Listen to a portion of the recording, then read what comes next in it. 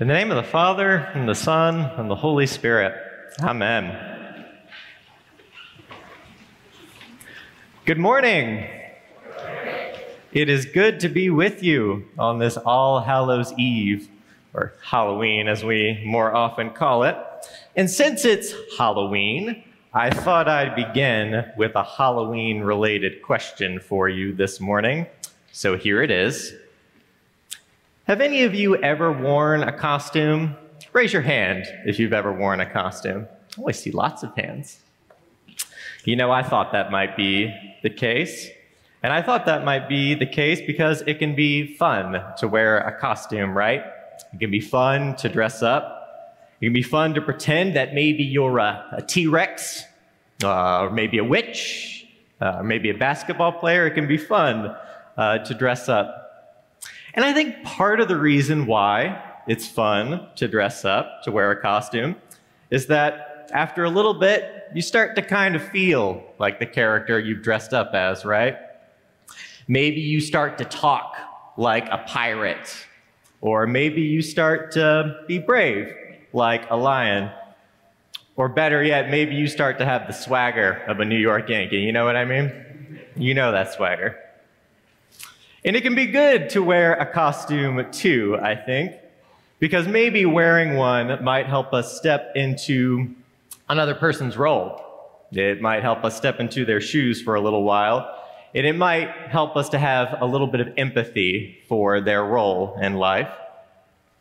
But that said, I think perhaps part of the reason why we don't wear costumes all the time is that doing so might get confusing. It might get confusing, and we might get just a little too lost in the fun of it, and we might walk a little too far from who we actually are.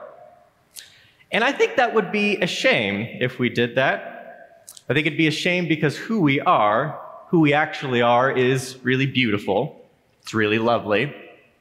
Who we actually are is something that I think we really don't want to miss. But of course, we all get lost sometimes. That's the story of our scriptures, of people who get lost from time to time. But even then, God never ceases to find new ways to find us. God never ceases to find new ways to call us back and to remind us of who we actually are.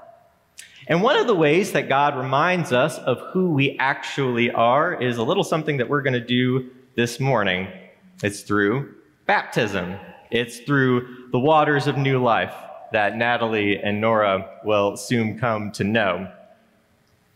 And what happens at baptism, how God does that reminding, is a great unveiling of sorts, and there's a great joining too.